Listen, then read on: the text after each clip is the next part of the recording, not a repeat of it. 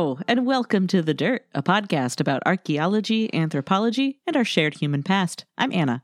And I'm Amber, and this is a sponsored episode. So thank you very much to our listener, Rosie, who sent us a donation a while ago. This message... Sorry about that. We really are getting to all of our we are outstanding episodes, and you are all outstanding. Yes. Quote, please, can you do an episode about wine and archaeology and or anthropology? I would love a mention of the Vix crater, or maybe Weeks or Week. It's Vix. Because I'm extremely obsessed with the Vix crater, but otherwise I'm happy with anything. Maybe also underwater wine? The underwater wine is so neat. End quote. Yeah, well, Rosie, you got it. And also, at first, I thought, oh yeah, underwater wine. That's wine found in shipwrecks. And that's exactly what I expected to pop up when I Googled underwater wine. Yeah, like amphorae and stuff. Yeah, but I found something else, and I think this might actually be what Rosie was referring to, and I hope so, because it's weird, and I want to talk about it. It's not weird. It's interesting, and that's what I put in the script. So, Rosie, I hope that's what you meant. Wow, what a vague teaser. So I guess we'll have to let that one breathe for a bit. Oh, that makes it sound like it's bad. That makes it sound like it's bad, and you like decant it. You should always let wine breathe for a little bit. For a little bit, but if it's bad wine, you're like, just let it breathe more. Run this through that thing that I got off of Sky Mall that like aerates your wine aggressively. Oh, did you think that was sound design, listeners? That was just Amber doing some incredible Foley work. Oh, great. I hope it comes through, because listeners should know I've been, patrons will know that I was at Anna's house. And now I'm not at Anna's house, but unfortunately. But guess what still is? One of my cables is at Anna's house. So now I'm just yelling at my computer. We're independent. Sorry. Let's let those notes develop. But at the moment, Rosie, we're gliding up to your table, proffering this episode label out and assuring you that it pairs exceptionally well with whatever you've got going on. So let's get uncorked and start with a brief time wine. It's great. Like, I have the script in front of me, but I misread it as wine time, and I was like, okay. But then you said it. And it's a good joke. It's a great joke. Turns out. Okay. We're gonna kind of jump back and forth a little bit, because we're gonna go a lot earlier than this in a little bit. But for our purposes right now, we're starting in the Paleolithic. A single Eurasian grape species, Vitis vinifera, is the basis for 99% of the grape-based wine made around the world today, even though there are about 100 species of grape out there. And so I'm going to quote here from a book called Ancient Wine by Patrick McGovern. Oh, yeah. You know that name. Yeah. So we've talked about him before. Our one at like episode 4, 3. If that, yeah. Very early. Our very early days, we talked about wine and cheese, and Patrick McGovern's name came up a lot. He studies sort of ancient residues and reconstructs ways in which people... He's the booze guy. He's the booze guy. He's the booze residue guy.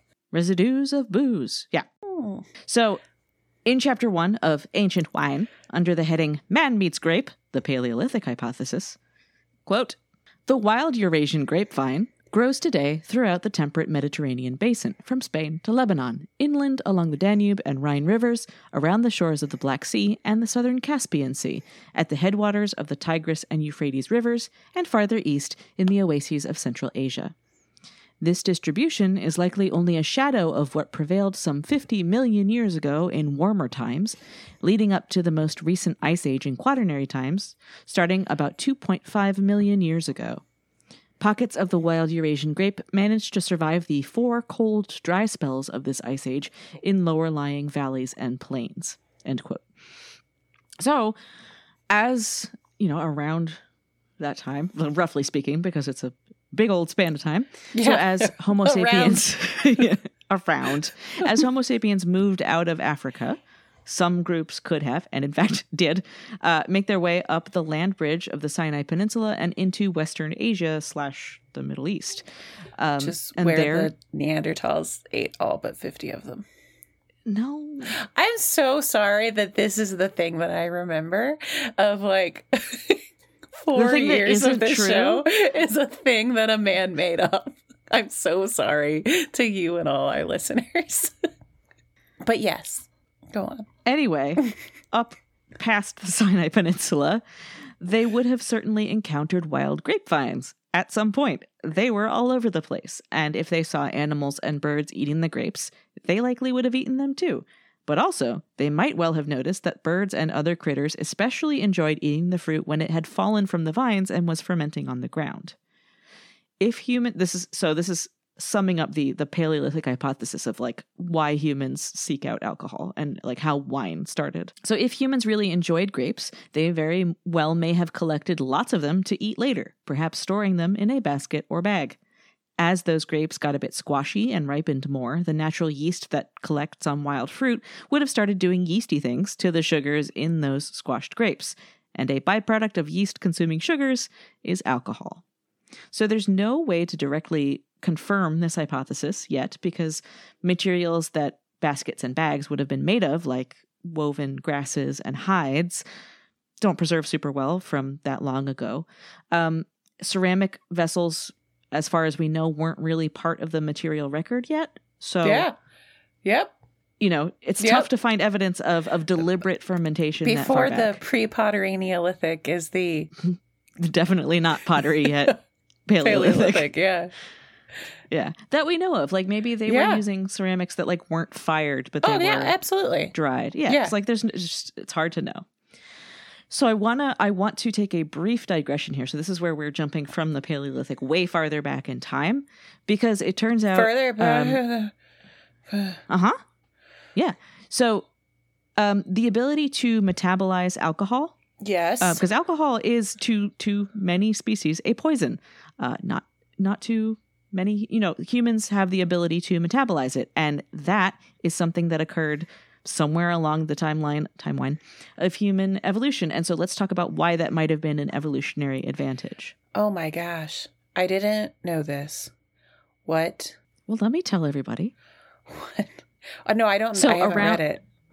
Okay. So between 12 and 10 million years ago. So that's again, really big span of time, but that's in broad strokes, that's about when the great apes split off from gibbons, the lesser apes. Yes. Okay. Which seems like a value judgment, but it's not. They're just smaller.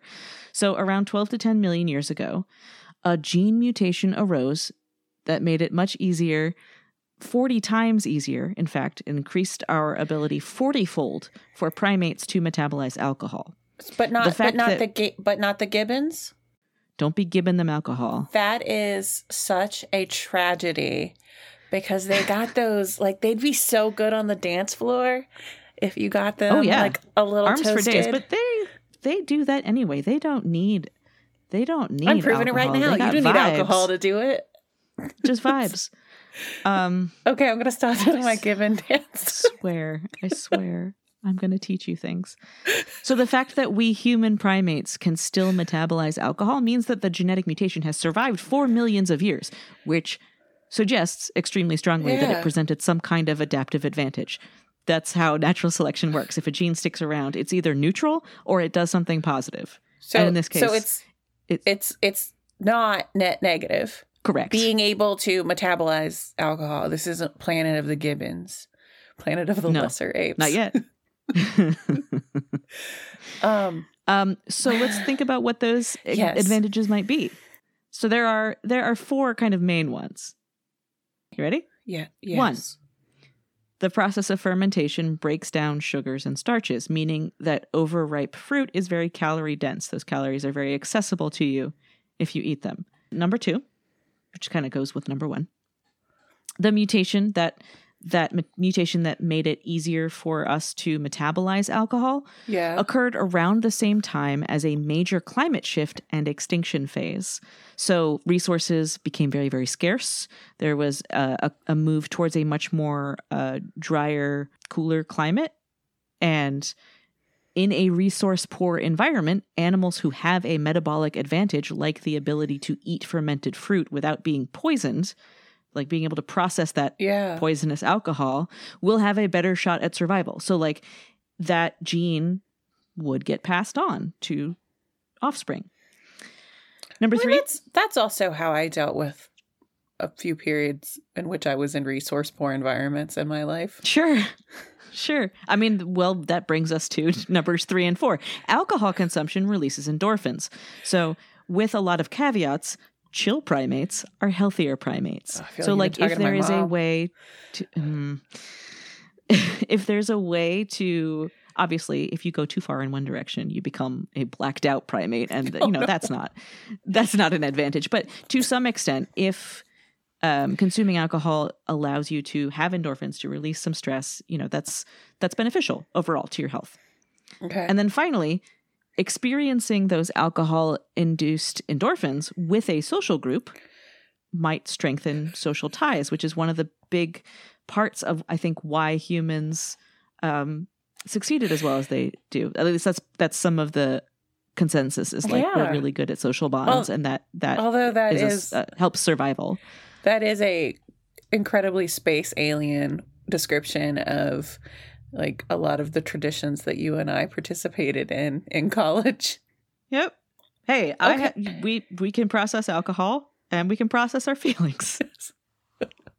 So that's my evolutionary digression. So fascinating. We're back to the Paleolithic, and then let's move forward. But it actually, like, could it be just neutral? Could it just be what it is, and just like, it just happened? It's possible, but it seems like it's. I mean, given like the addition of the bits about being able to digest and metabolize food, like that is like, that to me is more compelling than like sometimes it's nice to vibe. Yeah, like that's but well, they were sort of in order of compellingness. Yeah. My points there. Decreasing so 12 order. To 10 million years ago. It's when that genetic mutation occurred. The actual deliberate fermentation of things occurs much later. But this wasn't deliberate. This was like seeking out. This is not like other species are able to metabolize alcohol. Which and other species do it quite well. It's just that then we're speaking for many species, specifically primates. It's sort of super good at it. We're used to the be best poison. at it. Yeah. Well, because like I don't know. The deer. I bet an elephant could drink me under a table. The deer outside seem to be pretty good at metabolizing it. Yeah, what are they eating that's fermented? Apples? There's an apple tree. There's got a bunch of drunk deer out there. It's actually a heritage apple that is going extinct. A heritage apple. It's like a specific Appalachian one. I know. I want to call them and be like, do you want part of my tree, like, to graft it? Yeah. I keep meaning to find like a context. If you know who is responsible for preserving the early transparent heirloom Appalachian apples, tell them about me. The dirtpodcast@gmail.com. Let us know. They're not good like eating apples. They're good for like stewing and cider and applesaucing or cider. Apparently they're good at that. But we don't. Oh, that was Johnny Appleseed's whole deal. Cider apples. That's why he planted all those apple orchards. Yeah. But not for eating. This was a farm, and the orchard, the remains of the orchard is out back of my house, and the deer have been partaking. Oh, they do every year, and we like kind of try to like clean them up because it gets rowdy. Yeah. I get it. So chill deer. Yeah. So now we're back kind of at the Paleolithic and moving forward. Back to the Paleolithic.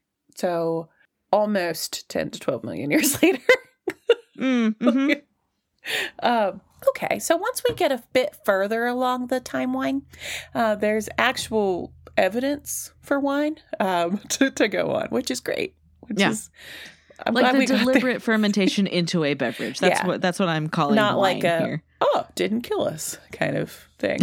And I feel funny. And I'm not dead.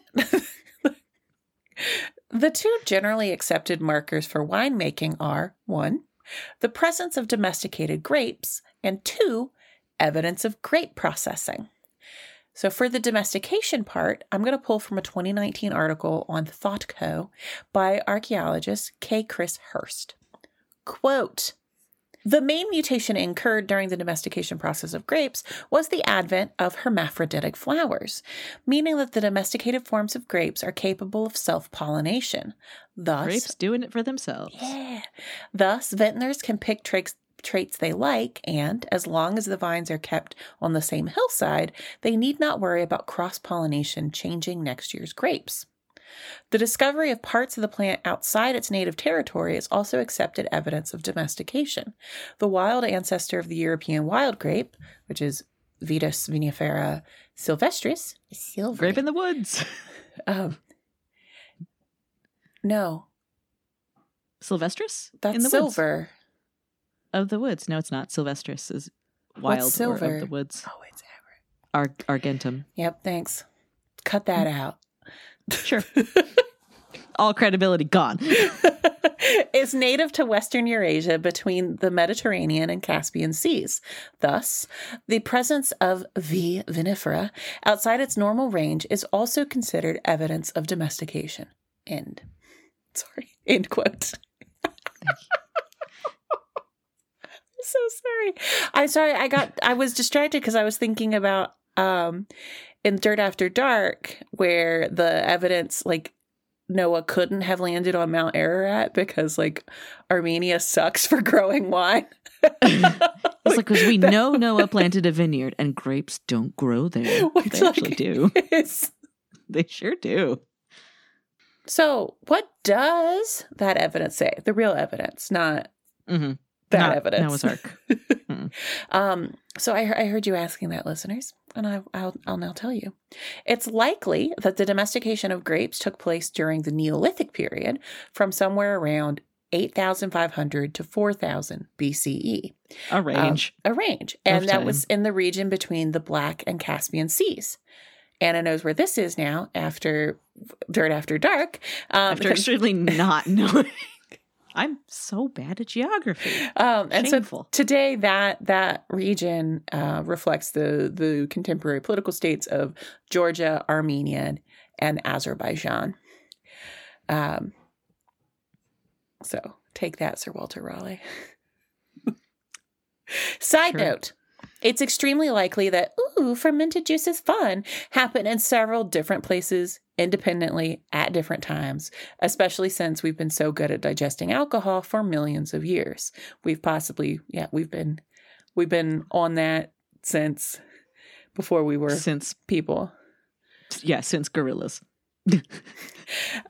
So there's we've talked about this before. There's evidence of some kind of fermented fruit and rice beverage at the Neolithic Chinese site of Jiahu, which dates from around 7,000 to 6,600 BCE. Grape seeds were also found there, which is a good sign. Yep. You got farm to table grape, along with hawthorn seeds, and both of those fruits can be fermented. Yeah, so we don't know for sure if it was a grape-based beverage, but it was like rice and some fruit and honey and then, fermented. So like... Yeah. Okay. However, the oldest available archaeological evidence for grapes definitely being deliberately turned into alcohol comes from wine-saturated ceramic sherds found at 2 sites near modern-day Tbilisi, which is in Georgia. And I did know how to say it before. I didn't. Okay. I didn't, so I put a pronouncer there. And I was like, part of the world that you just found out about. It's not that I just found out about it. I just... Look, my knowledge cannot be all-encompassing. I'm always learning. Always learning. Yeah, so some of those sherds, dated by radiocarbon to around 6,000 BCE, were reassembled into jars. And some of those... Because they fit into jars. They weren't just like, look, I can make it into the shape of a jar. They were refitted. I've definitely attempted that. Be like, make a jar. No, they're different thicknesses. Field work.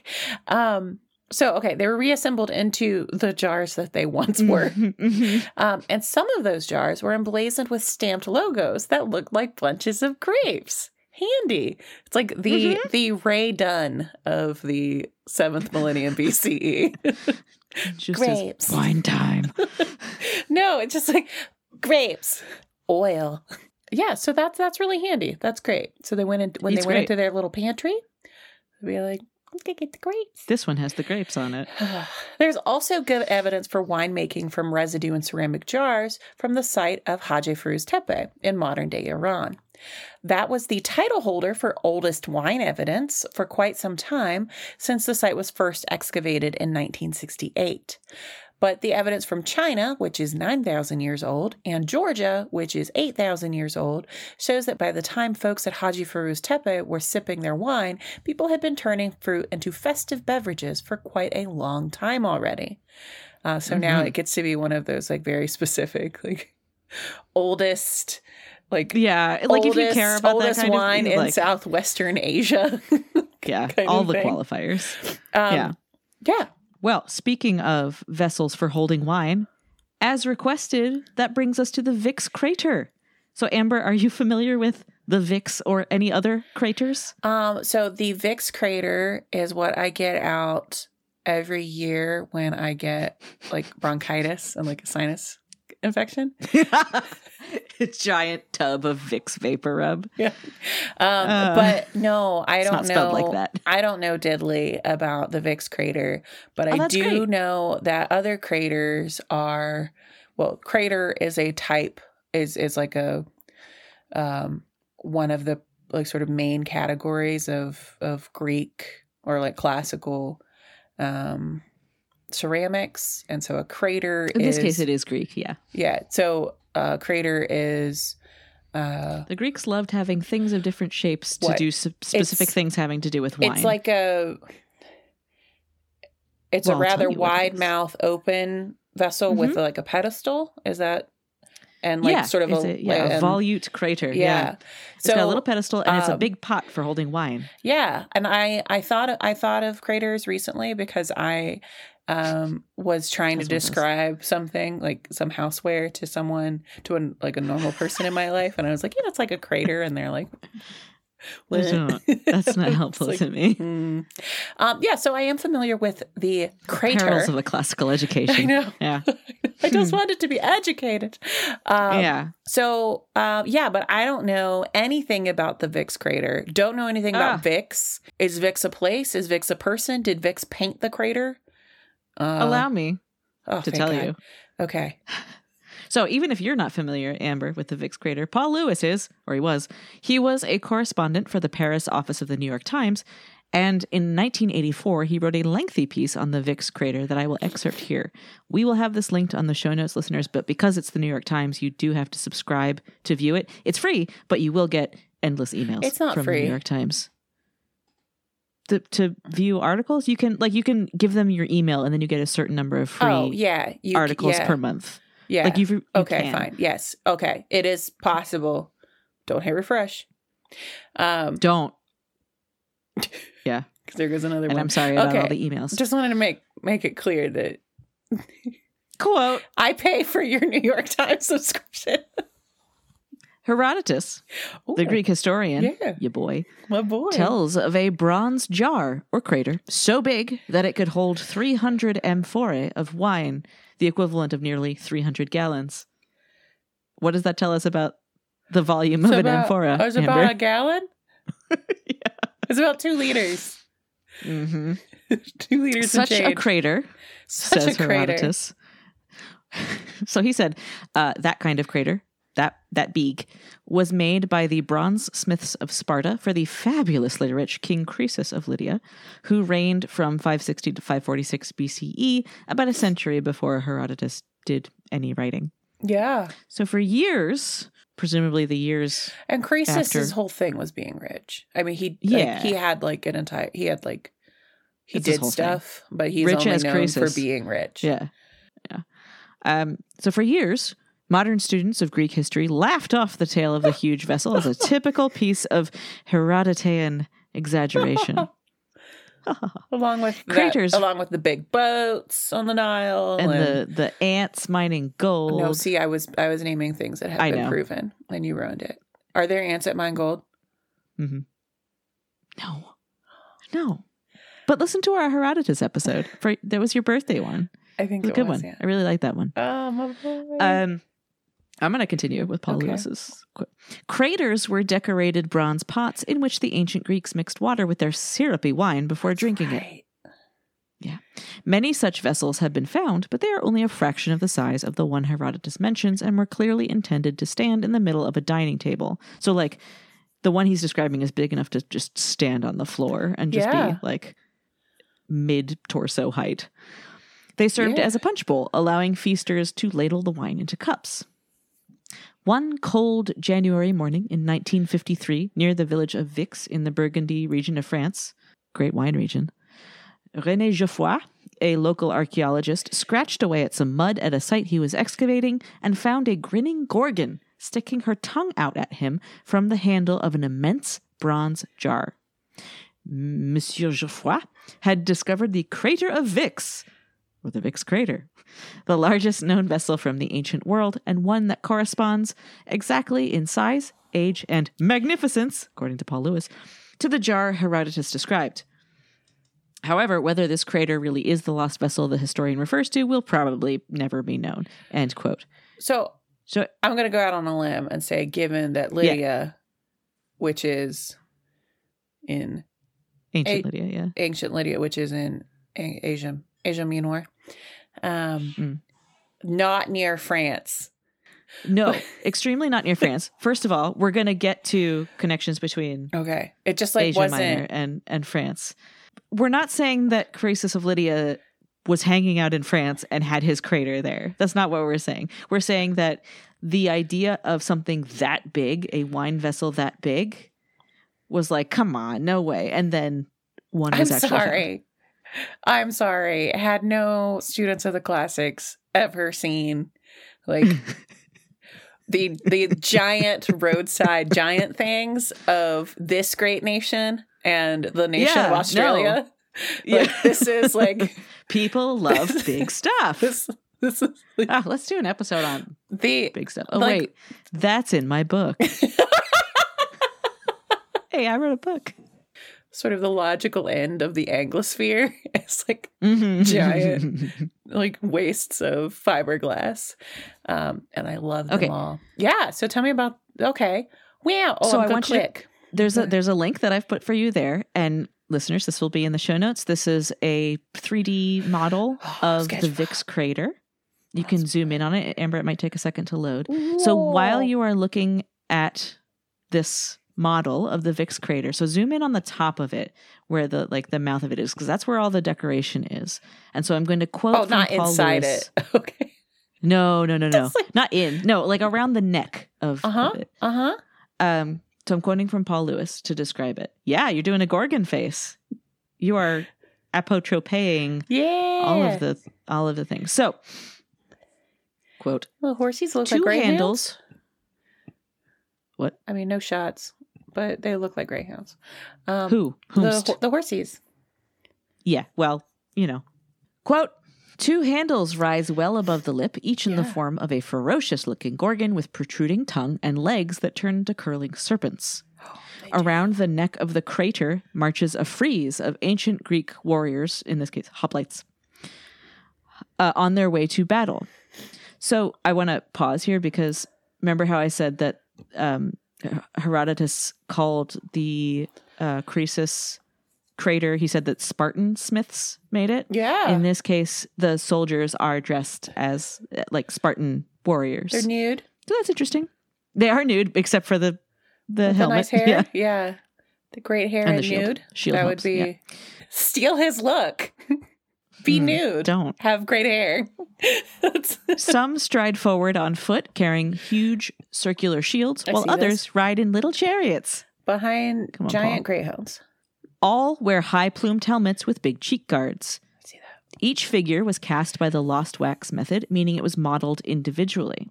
Displayed separately from the crater is its perforated lid with a statue of a goddess in the center. So, end quote. these figures, these were modeled separately and then attached. They were like shipped and then attached as appliques after. And we know this because each of the figures is marked with a tiny little Greek letter, and a corresponding place on the vessel is marked with that same letter. So it was like IKEA directions, but for a massive bronze jar. I like and then you've got like the Gorgon being like, and then getting like one of her sisters to help. Yeah. But yeah, the thing with the legs is really freaking me out, because the way that, I mean, she's the serpent legs on the Gorgon. Yeah, it's just like she has bust and then legs. But it is Where's that tummy? She's got no tummy, but this is oddly reminiscent of the Starbucks logo and the mermaid. She's not a mermaid. She's a what is she? She's a something else. It's got a bifurcated tail and it's called something else. We talked about this in our Manimals episode, and I don't remember, but it will occur to me, and I will probably yell out the name while you're talking. Okay, at some point in this episode. Okay, fine. It's not a Merson, so whatever. But yeah, this is. I love this Sketchfab. Okay. Yeah. Very, very cool. Okay, sure. This just reading the script correctly. Okay, sure. So this is a big, beautiful Greek wine jar, but it was found in a burial in France. In Vix. Why? That burial, along with the many luxury objects it contained, tells a really interesting story about the trade connections, social structure, and what the world was like around 2,500 years ago in that area. Oh no. It's okay. If you need any French pronunciation, I will do French. The Vix burial is at the foot of Mount Le Soie, a massive Celtic hill fort, an oppidum. The modern, which is the Latin word for hill fort. The modern town is Châtillon-sur-Seine in the Côte d'Or. Yeah, yep. In the Golden Coat region. So coast. Châtillon-sur-Seine is like big old fort on the river. Yeah. Côte d'Or is the Gold Coast. Yeah. Not the African one. Oh, I was thinking of the Queensland one. I'm back to my giant things. Was this in Queensland? Nope. No. The nearby port of Marseille was once Massalia, an ancient Greek colony founded around 600 BCE. Greeks in France. Grec. This was a hub of trade between the Greeks and the Celts and other people for over 100 years. So 10 from mines in Cornwall, as well as furs, amber, and other trade goods from northerly regions passed through the port on the way to the Peloponnese. Took me a second because it was the Peloponnese. Peloponnese. Also, a Melusine is a mermaid with two tails. Melusine. Oh yeah, that Melusine. was like right on the tip of your tongue. Tip of my tongue. Yeah. Nope. Googled it. So things at Massalia were evidently especially hubtacular around 500 BCE when a woman referred to by Paul Lewis as a Celtic princess died at approximately 30 years of age. She was buried with a wealth of worldly possessions, including this big old pot for big old wine. So who was she? Like the world's like first wine aunt is this. It's my auntie juice. X-rays have actually shown that live, laugh, love in Greek is on the side of the Vix. That's not true. I'm so sorry. That's not true. That's not true. So recent, as of 2019, excavations at the Hill Fort, Oppidum, and some newer analyses of the remains that had been excavated in 1953 have determined that the Dame de Vix wasn't local. She doesn't even go here. Instead, she probably grew up closer to Germany's Black Forest. Yeah. Schwarzwälder. Yeah. Yeah. So, given her non-local origin and the richness of the items she was buried with, it's possible that this was a high-ranking woman of a neighboring or regional Celtic tribe that traveled to Massalia for a marriage.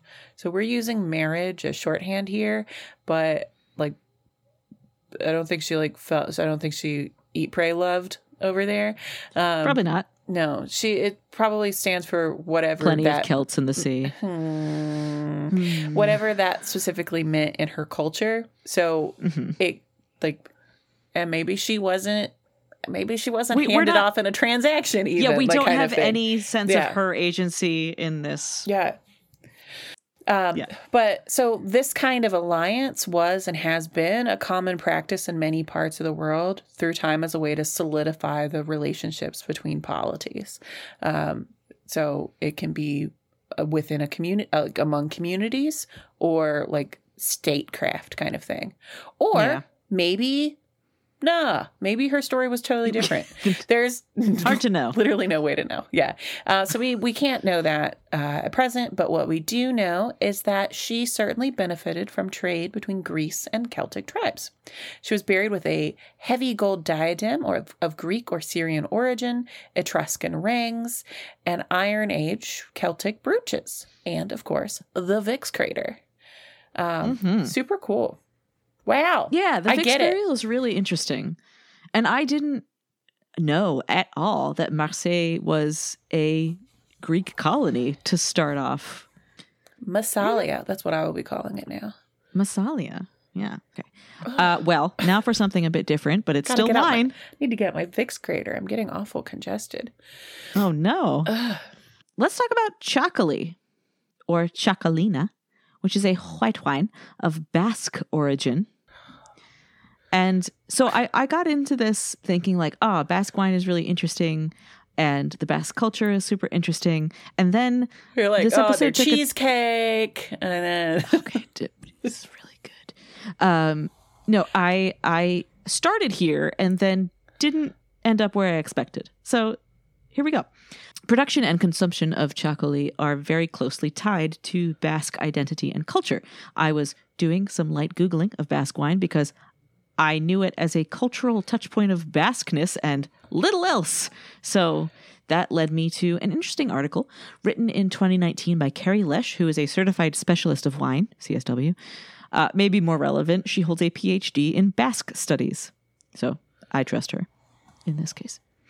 The article, Anthropomorphizing Wine in Our Current Climate, brought the idea of noble grape varieties to my attention, and I found it really interesting. So this episode is going to wander down that garden path and related side garden paths vineyard for paths. A little bit. We're wandering down vineyard paths. Oh, that sounds lovely. Yeah. I'm going to start us off with some short excerpts from Dr. Lesh's article. Quote, "The grapes cultivated to make Txakolina are indigenous. The signature varieties are not the familiar noble varieties ubiquitous in other winemaking parts of the world. The bracing taste these grapes impart is often described with words reflecting its terroir, such as briny, refreshing, and green." Basque country is coastal. It is? Yes. Okay. It's okay. It straddles the border between France and Spain on the coast of the Bay of Biscay. Mm-hmm. Okay. I guess I thought it was in the mountains and that's how they managed to retain their language. There are mountains sort of between there and No, I mean, Spain. I thought they were like... It's kind of a mix. It's kind of like Calabria where it's like mountain and sea. I just thought they were hard to get at. Well, some Basque locals also depict Txakolina as a challenging wine due to its previously rustic and unusual taste profile, echoing the common stereotyping of the Basque language, Euskara, as one of the most difficult to learn or comprehend. Hard to get at. In the wine industry, I sound like I've been in the wine industry. In the wine industry, we anthropomorphize wine and grapes in all kinds of ways, particularly when it comes to language. I often had to hold back a giggle in wine classes when hearing this fermented grape juice described as muscular, approachable, brooding, racy, flamboyant, elegant, and even intellectually satisfying. Just like talking about me. End quote. So in the wine world, which we're now in, welcome to Wine World. The noble grape varieties refer to Cabernet Sauvignon, Merlot, Pinot Noir, Chardonnay, Sauvignon Blanc, and Riesling. So those are like some of the most common grapes that wines are made from. Yeah, I find a lot of them very pedestrian. But it's worth realizing that there are other varieties and other wine traditions out there. The language around wine and wine tasting can often come with a whiff of snobbery, top notes of snobbery. And that aspect of wine culture, whatever that means, interested me anthropologically. So, Amber, I wanted us to dig a little bit into the anthropology and aesthetic of wine language. Oh, great. Are there scholarly articles out there about this? You bet there are. I read a couple of them. Whew. But I also learned a new word. Termhood. Did you? Well, Did you learn this word? I learned that it was a word for this thing, which is, if you Google it, it's defined unhelpfully as the degree to which a stable lexical unit is related to some domain-specific concepts. So I'm going to translate that to whether or not the word for the thing is the word that most people use for that thing. So, like, if a term for something is consistent within So it's like a context. jargonogenesis? Yes, exactly. Okay. It can also mean something more along the lines of semiotics, which is the study of symbols and their meaning. So, like, things that stand for concepts. Yeah. Okay. So we'll get to the wine terminology in a moment. And perhaps the termhood thereof. But first, how do anthropologists study how people think about wine? They ask people about wine. Sure do. I have, in my most recent round of research, I've like come up against like the possibility of doing like oral history, and I'm just like, I could just like ask someone. Like, a living person. This is new to me. I could just be like, "What's up?" Like, so that's they could tell me. Yeah. So what? So yeah. So I'm great. I just learned about this. You can ask people about the thing you want to understand, and they might tell you. In this case, wine. So here's an excerpt of the abstract of a paper published in June 2022 in the International Journal of Gastronomy and Food Science, the title of which is The Semiotics of Wine, Analysis of Wine-Related Cultural Consensus in 2 Spanish Wine-Producing Regions. In case you hear that title and go, what? So researchers collected data from 2 distinct wine regions in Spain to get a sense of how different communities viewed and spoke about their varieties in a cultural context. Which, so in this case, like the wine varieties are very sort of culturally important in the same way that I think of like pepperoni rolls in West Virginia. It's like, okay. Yeah. So like people are really attached to cuisine or drinks from their region. Well, because it's a form of heritage, and it's something that like UNESCO recognizes, and it's something that pepperoni rolls. I don't think we've gotten UNESCO involved in pepperoni rolls, yet. Okay. but foodways as a form of heritage, and sometimes they consider it like intangible heritage because it's sort of the knowledge of how to produce something in a traditional way. How to make the thing, yeah. But then there's also the other side of that coin is protected areas of what is it? Appellation contrôlée. Yeah. It's not champagne unless it comes from Champagne France. So like other than giving us the like incredibly dead joke about things that otherwise it's sparkling beepity boop. Yeah, like cool. So you've got that, but it's also like that is to protect sort of it's to protect sort of the ability to make money off of and to authentically do these things that are local cultural institutions. And so that you'll see that on, I see that on wine, and I see that on cheese, and I don't know that I do a lot of other things. Those are the big ones. I don't know that I consume a lot of other things that are like, that are governed by that. Like ham. Like different types of cured meats. You sometimes see that where it's a confirmation that it was made there by people who were trained in the traditional style, and also the raw ingredients. Because some of that stuff is informed, like, I mean, especially with wine where you have like terroir and stuff like that. But which we will get to. Yeah. So I am going to write to UNESCO for bonjour status. Salut. Le roule pepperoni. So it's something that like you can have what I think is a very okay, I'm going to like really project onto this.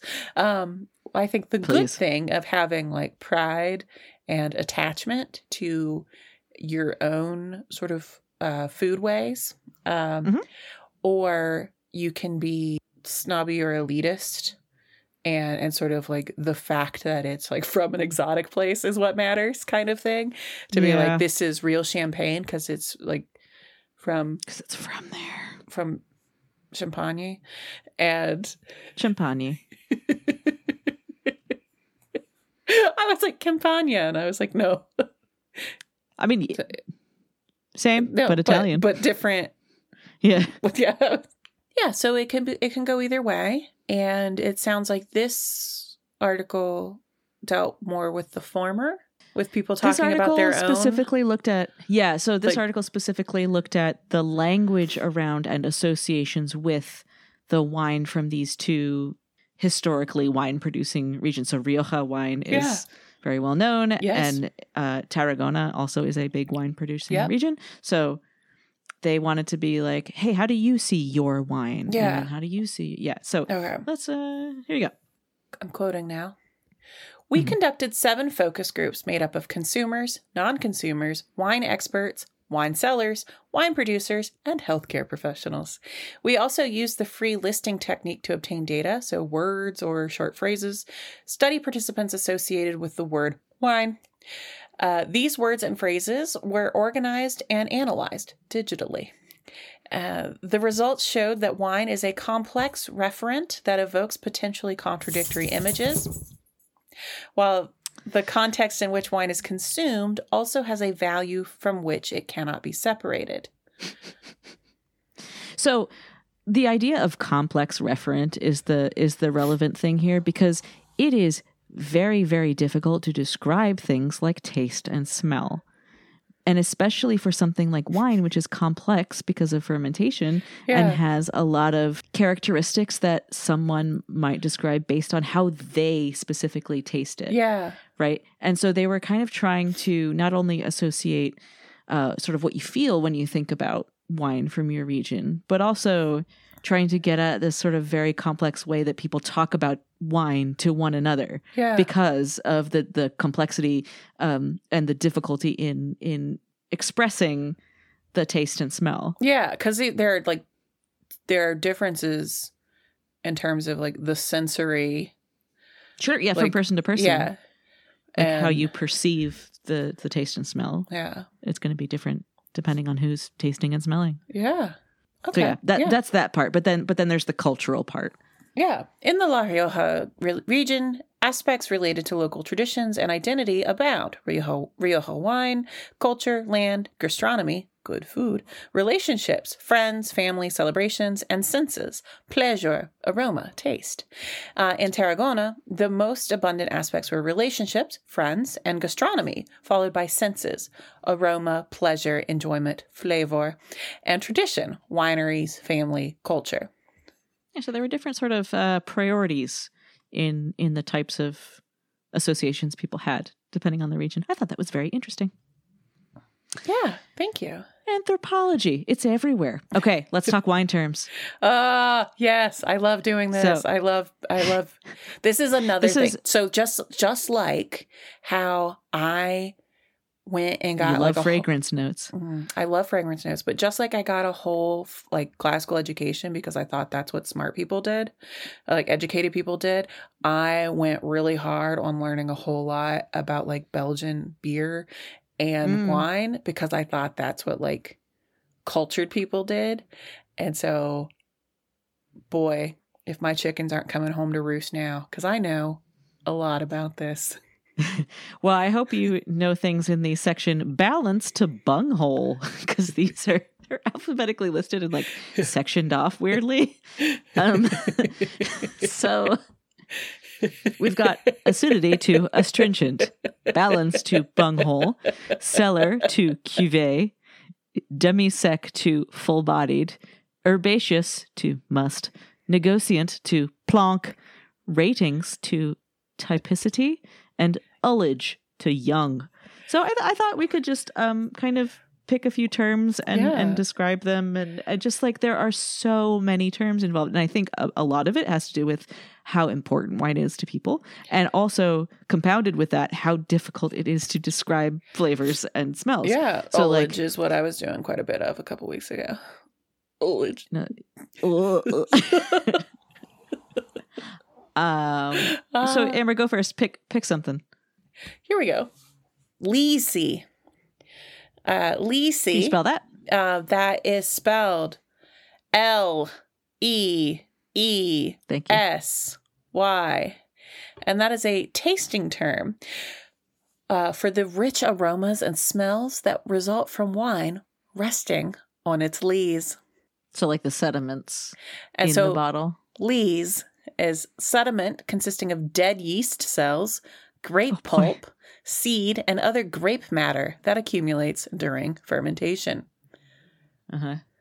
I'd like to share with you foxy, Oh. a term that describes the musty odor and flavor of wines made from Vitis labrusca, a common North American varietal. So it's like foxes. It's got some musk. It's got some must, which is... Yeah. Unfermented grape juice, including seeds, skins, and stems. That's what must is. Typicity is one of those things that we were just talking about. A tasting term that describes how well a wine expresses the characteristics inherent to the variety of grape. We'll get into that also in just a little bit. Typicity. Yeah. I didn't know ullage. Yeah. I wonder if that was the Ullage. angel share. Is that just in distilled liquors? No. The angel share is what evaporates. That's what's lost. Yeah, Ullage I understand that. is the actual just the space left so it behind. is Okay. So the angel share creates the ullage by evaporating out. Yeah, I define wine glass very helpfully. A drinking vessel specially designed for tasting wine. There's like a whole wheel of wine tastes. And don't worry, we're getting there. Okay, great. Because those are the ones that I'm really into. Those are the ones that I love using and like ruining the experience for the people around me. Yeah. So I would like you to click on the next link. We're going to go to winefolly.com. Oh, yes. Let's talk about where wine flavors come from. Wine hubris. Wine flavor is something that, as long as the vintners aren't adding flavor to their wines, which is also something that happens. Wine flavors are like, if you're like, I'm tasting green pepper and hints of cherry. Those are things that arise through fermentation because there are certain molecular compounds that break down or show up in the wine as it ferments. Yeah. And so wine flavors in general can, much like when we talked about the Neanderthal perfume and you just like went real deep into flavor, scent profiles. Yeah. Wine flavors can be organized into 3 primary groups. We've got fruit/floral/herbal. That's one. We've got spice and we've got earth. So let's talk about some of the chemical components of those. Which most interests you when you go looking for a wine? What do you look for? So besides a pretty label. Okay, shut up. It's true. I though. do too. I tend to like things that are a little bit minerally. Mm-hmm. You should try chocolate. Yeah. So I like a little bit of Briny. mineral. I'm really into like more herbaceous things. Big fan of the terpenes. Well,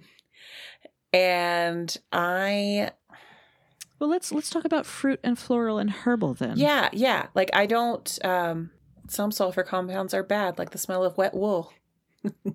That's a bad smell. Yeah, but I mentioned I mentioned green pepper. Yeah, so that's in the pyrazine family. Mm-hmm. You get that herbaceous character. Mm-hmm. It's also one of the fundamental aroma compounds in chocolate, interestingly. But so if you like a Sauvignon Blanc, like those grassy kind of fresh, that's why I like flavors. You know this about me. I like sort of grassy. You also like rose and lavender. Those are the terpenes. Yeah. So, listeners, if you are of age in this country or wherever you're listening from, or as long as you do it safely, if you encounter amber, yeah.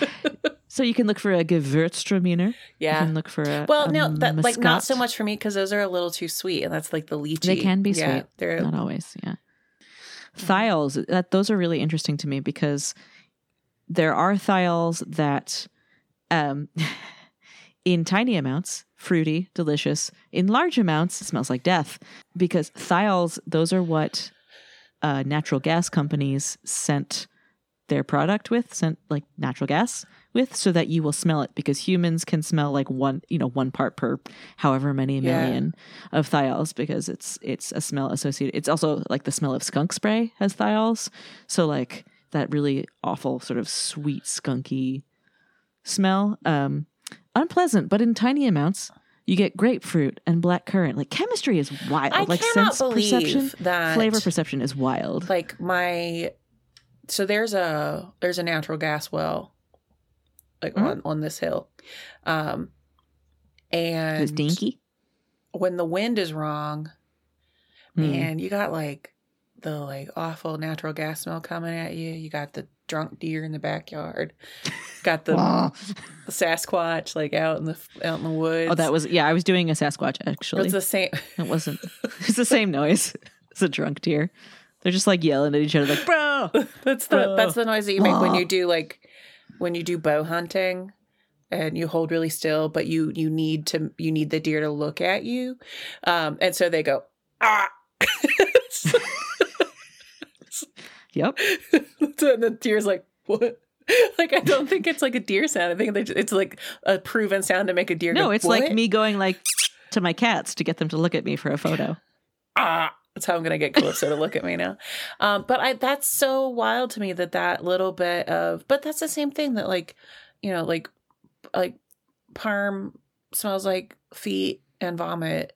Yeah, it's the same. It's the same exact chemical, just in different amounts, okay, or context, like depending what you're thinking. I'm gonna go out there and be like, Vermentino. Great. And finally, we've got wine chemistry. We've done wine anthropology.